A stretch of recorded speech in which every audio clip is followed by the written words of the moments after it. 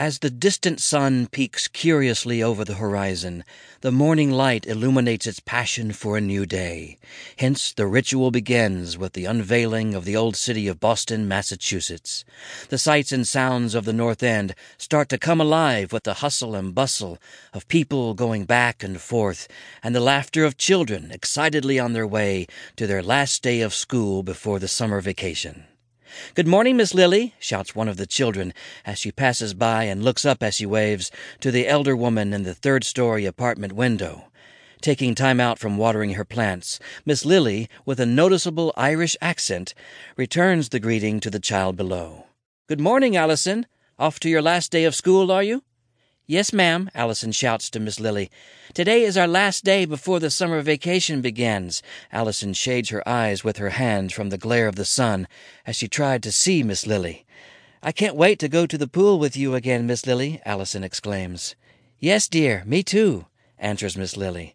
"Now hurry along before you are late for school," she stresses. Allison listens obediently as 5 more of the neighborhood children catch up to her. They all strain against the morning sun to peer up at Miss Lily and enthusiastically give their greetings. Miss Lily returns their waves as she observes them on their merry way. She begins to hum an old Irish folk tune to herself as she finishes her morning chores of tending to her flowers that sit perfectly on her balcony.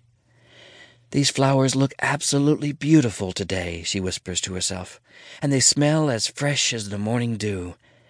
Her companion and tabby, Keola, looks on, whose name is from an old Irish drinking song and The Fiddler's Companion, which is a Celtic, British, and American tradition. She finishes with her flowers and gives her cat a loving pat as she guides him inside the apartment and closes the balcony doors. She readies herself for her usual day and makes her way to the outdoors. "Good morning, Miss Lily," a voice startles her. She turns from closing the door and sees her long-time neighborhood friend, Officer Capillo. "You really do have a way with those flowers," he smiles. She makes her way down the steps to the sidewalk where the officer is standing. She shyly smiles back at him, and once she reaches the pavement on the sidewalk, she looks up at him and replies. "Thank you, Officer Capillo," Miss Lily says. "That is very nice of you." "You're very welcome, ma'am," the officer answers. "It is always a pleasure to walk by here and see such beauty, and to smell the morning's blessings." Miss Lily starts to feel a subtle sensation in her face, as if she is blushing. The officer smiles and tips his hat to her as he makes his way down the street. Miss Lily starts to fan herself and thinks how ridiculous she is being, especially at her age. As she walks to church, which she does faithfully every day, her thoughts wander to a time when love briefly warmed her heart. The war took her beloved, Matthew, leaving her with a broken heart, as she vowed she will never fall in love again.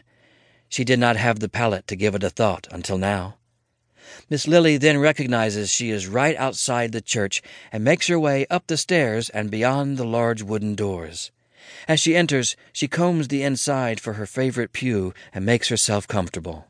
She kneels in prayer with rosary in hand, and as she did so, the light scent of roses sachets under her nostrils. She cascades into a deep meditation, unaware that her prayers are about to be answered. Miss Lily's walk back to her apartment is pleasurable, with blue skies and a whisk of scattered thin-layered clouds. A gentle breeze carries the aroma of Mr. Bartelli's morning croissants, which entices Miss Lily to visit his bakery for her early morning breakfast. She cautiously crosses the narrow street and enters the store. Mr. Bartelli finishes up with a customer who must have had the same pleasurable aroma pass their way. "Well, Miss Lily, it's been a little while since I last saw you," Mr. Bartelli exclaims. "How have you been?" "I am quite well, thank you. And yourself?" Miss Lily replies.